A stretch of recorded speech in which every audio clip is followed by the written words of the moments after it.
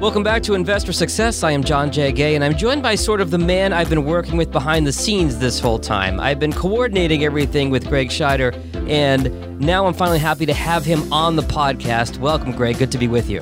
Hey, it's finally great to be here. Thanks. So a lot of questions coming in. I know you guys have been inundated with phone calls and emails about the business side of the CARES Act that was just passed last week. We're recording this on Friday, April 3rd. A lot of different parts of it to get to, right? A lot of different parts, and there's so much confusion out there with what you can do, what you can't do, the timing of each one. So I just wanted to spend a few minutes going through that and see if I can help some of the small businesses out there. Okay, so the first question that I'm sure you're getting is about the Paycheck Protection Program. What can you tell me about that and how it's working or not working? Yeah, so this is the hot topic, right? It was supposed to open today. Today's Friday, April 3rd. It didn't open at the end of yesterday. You know, a lot of the big banks said, listen, we're not ready for this.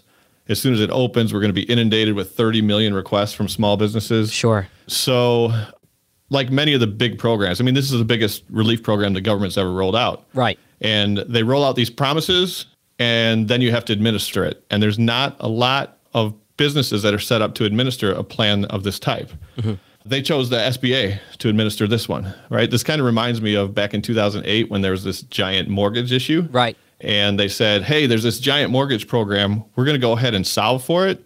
We're going to put it on Freddie Mae and Fannie Mac to do it. There were 4.5 million mortgages to redo. And after a month of that program, they sheltered it. It just couldn't get done. It was too big. And I think it's kind of a tough spot for everybody because the government is seeing that everybody right now is having a massive cash flow issue because people are losing their jobs, small businesses are on the ropes, and it's this urgent need, get something done, get it done, make it big, get it done. And so they pushed out this $2 trillion act, but they didn't have time to cross all the T's and dot all the I's, right? Right. So now we have the government, the Treasury issued directives to the SBA, the Small Business Administration. The SBA has to get the instructions to the lenders. The lenders have to then get that to the small business owners. So that's where we're at right now between the SBA and the lenders, so the lenders can roll out this program. But really, I want to cover a few of the details and cover a lot of the questions that I'm getting. So one of the big things is who can participate in this, right? Yeah. It is for companies with under 500 employees. Mm-hmm. So the first thing you got to do is be under that limit. And then what can I use this loan for? And what is it? So first, it's based on payroll. It's going to basically be 2.5 times your monthly payroll. So go back to 2019, figure out what your monthly payroll is, multiply that by 2.5 times, and that's the loan that you'll be eligible for. Once you submit that, it has to be used for certain purposes. You can't just take the money, put it in your pocket, fire all your employees, and go to the ATM machine. Right. And this is, again, general guidance right now. They're saying that 75% of that has to be used for your current payroll. Now, there's other stipulations in there because if you have 10 employees and you go down to 9 and you only have 9 on June 30th, they're saying that only 90% of that loan will be forgiven. Huh, okay. Conflicts a little bit with only use 75% for rent and payroll and all that stuff. So, again, a detail that we don't know yet. The other part is you can't reduce total wages by more than 25%. Okay. So total wages have to equal 75% of what they were before. Got it. So you can't reduce people's pay and you can't reduce headcount. So I get a lot of questions of, all right, what do I need to worry about? And we don't know right now. Mm-hmm. And that's part of the problem, but that's what I'm here. I've spent hours and hours on the phone with a lot of my small business clients. I service about 75 myself from the CPA side of the business. So can't get off the phones right now, and they all are clamoring for information, which we're trying to get. So the message is this. If your intent is to stay in business, keep your employees, then that's what this loan is for. It's meant to keep people off unemployment, keep the doors open so that you are able to function come June 30th when hopefully some of this stuff figures itself out, plays itself out, and you're still in business. If your intent is to not be in business, because I've got some people who are, ready to retire, close to retirement, and the loan's probably not the right way to go for them because it won't be forgivable. And then it's just a loan. It's not a grant. It's a loan at that point, yeah. It's a loan at that point. And they're calling these all loans. They're really grants if you use it in the right way. And the idea being that it's not just to bail out the small business owners, it's to bail out the little guy. It's to bail out the employee that's working for them. So that's where that stipulation is in place to say, hey, listen, we're going to give you this money, But, it can't be like, airlines buying back stock. Like, it's actually got to go to your employees to try and keep them eating, really. Exactly. And keep them off unemployment. You send all your employees to unemployment, it's going to drive up your unemployment rate in the future, and it's just this cascading effect. So keep your people, take this loan, pay your people using the government's money, and come out of this ahead. That's the whole intent here. The second question I'm getting is, where do I apply? In most local banks, all the major ones are approved with the SBA. There are a bunch of non-bank lenders that also can help you through this process. If you go to sba.gov, there's a list of the top 100 lenders for the SBA. You can go to any of those. So who can apply? All the small businesses. And this extends a little bit further than it had in the past. Most of the time it was for small businesses that had payroll. This is going a little bit deeper because there's a lot of gig employees out there now. Sure, Uber drivers and Lyft drivers. This applies to all those, but all those rules are not established yet. So some of those gig workers and that, they were delayed a week. So again, we were supposed to start today. They said all the rest of the groups can apply starting on the 10th because they're still trying to figure out how those rules and how they can get those people some money as well. Sounds like the government's heart is in the right place. It's just that the devil's in the details, as it always is, right? It is. And the other part that the banks are asking for is, if we process these incorrectly, is there forgiveness on the part of the government because you want us to process so many so quickly that we're going to make some mistakes? Yeah.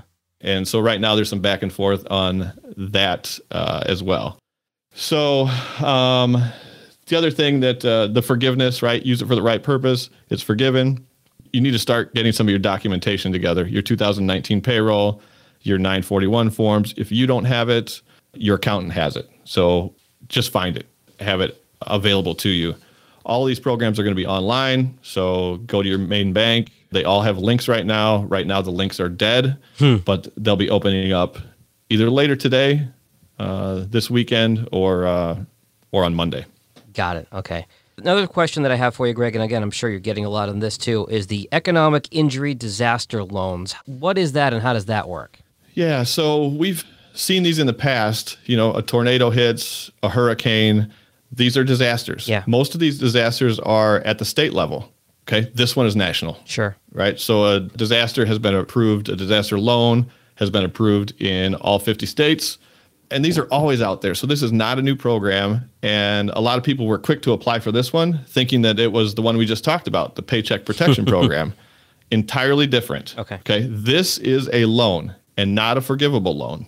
This one is a little bit harder to get because it does go through an underwriting process. Okay. It's not meant to be free money, as everybody's calling it.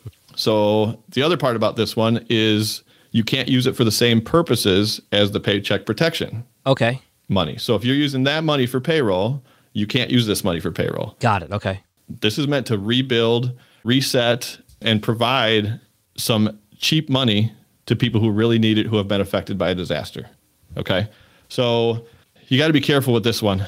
There is, if you're in a dire need, this disaster loan has a stipulation on it that you can get $10,000 in basically 3 days. Wow. So they'll give you that $10,000 before they process your application, get that application going, and hopefully keep your doors open. I think of a business like a mom and pop restaurant that maybe even if they are doing carry out or they're not doing carry out, their revenue is just taking such a dive over the last month or 6 weeks that they're in real trouble, and they're in trouble right now. That'd be kind of an example for something like this, right? You got it. And this one, whereas the other one is limited to 2.5 times payroll, this one's up to $2 million. Wow. But again, it is underwritten, so it's not as easy to get, but it is available. The interest rate, if you don't get forgiven on the Paycheck Protection Program, is 0.5%. This one's 3.75. Okay. The Paycheck Protection Program, don't have to make payments for 6 months. That's the same. It's got a 2-year term on that smaller loan. This economic injury disaster loan, you can finance for up to 30 years.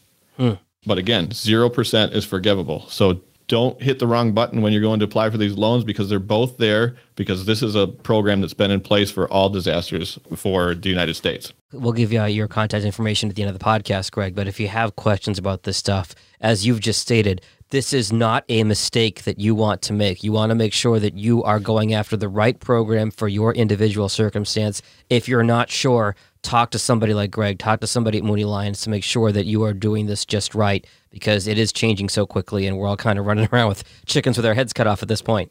Exactly. So the third program, There's a third program called the Employee Retention Tax Credit. Okay. So this is a different one, right? So this one says that all businesses apply for this one. You don't have to be a small business. You don't have to be, there's less stipulations. But what they're saying is there's a tax credit available for up to $10,000 in wages for each person whose business is partially or fully suspended because of COVID-19. Okay. Now, another stipulation on that, gross receipts have to go down by 50%. Ah. So again, the restaurant business is largely hit, as well as I have some dentists, some doctors. Sure. They're closed. So they qualify for this. However, if you take that Payroll Protection Act loan, you can't take this credit as well. Okay. It's an either or situation. Okay. Yeah, because you can't double dip. They don't want you taking free money to pay your people and then taking a payroll tax credit. Got it. So if you don't take the loan, this one's available. The government's basically forgiving payroll taxes on all of these wages. It's a credit dollar for dollar and refundable on your quarterly 941s, which a lot of people don't know what it is, but your accountant does, your financial advisor does. But if you're filing a 941, it's refundable there. I just want to bring that up. A lot of people aren't going to use this, but I've gotten a lot of questions on it. So you can see the three programs that I've mentioned so far. Mm-hmm. They're all mutually exclusive. You can't use one for the same purpose as the other and double dip on the third one. So the three we've mentioned so far, the Paycheck Protection Program, the Economic Injury Disaster Loan, and the Employee Retention Tax Credit. Those are the three we've covered so far.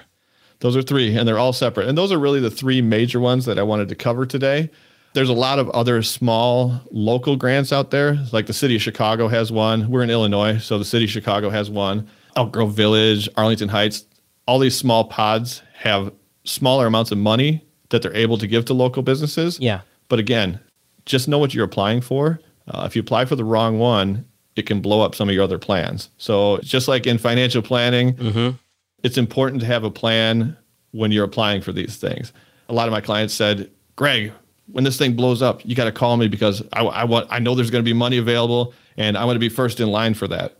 Well, the first in line thing is becoming a big deal. Everybody wants to apply first. People are just afraid the money's going to run out. The money's going to run out. And my message to them is, listen, the government has all this data. They know what your wages have been for the last year. They know how many businesses are going to apply based on their history. They know what your income is. You filed tax returns. They have this data. Yeah. So it's not their intent for anybody to run out.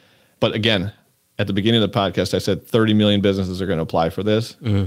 It's going to choke out the system. So if there's another way, if you have to dip into your savings for the time being, this money will come.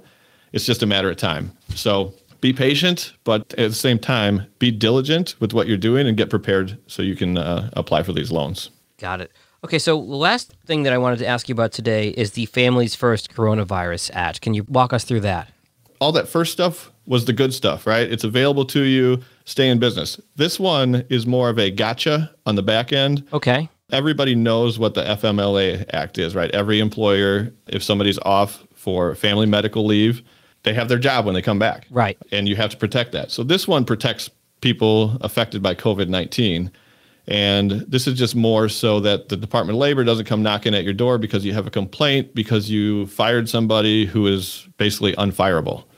So I just want to walk through a couple of those details because I think it is important. And again, a lot of small businesses don't have HR people. So if you don't have HR people, contact your accountant, contact your payroll processor, but contact somebody you trust if you have people in these situations. And the situations that we're talking about is a local quarantine or a personal quarantine.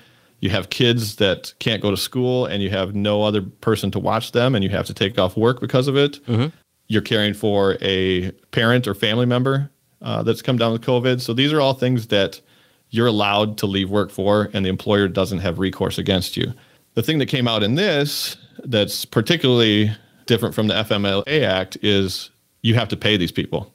So it's either 100% up to a daily limit or 2/3 of their income up to a daily limit. And the formulas get complicated. My message here is if you have some situations that you're in with your employees, before you get rid of them or before you get mad at them and kick them out the door, make sure you comply with this because one complaint to the Department of Labor, if anybody out there has had a Department of Labor audit, you don't want it. You don't want it. So just keep that in mind. And there's some bulletins, you can reach out to us and we can share this information with you.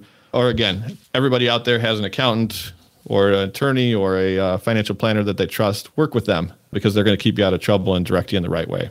And if somebody wants to talk to you, Greg, at Mooney Lyons, what are the best ways to reach you, you personally, and then Mooney Lyons in general? Give us a call, 847-382-2600. We are open for business right now through this whole thing. We got people working from home and we're available to take your call. Also, you can go to our website, mooneylyons.com. Check us out, see what we're all about. Obviously, we're here to help through all this stuff. If you have questions, like I said before, I'm on the phone all day, so give me a call. Ask for Greg. Radio Shack might be closed, but people have questions and you have answers. You got it. All right, Greg, stay safe and we'll talk soon. Thanks. Securities offered through Triad Advisors, LLC, member FINRA SIPC. Advisory services offered through Triad Hybrid Solutions, LLC, a registered investment advisor. Mooney Lyons Financial Advisors and Triad Advisors, LLC, are not affiliated.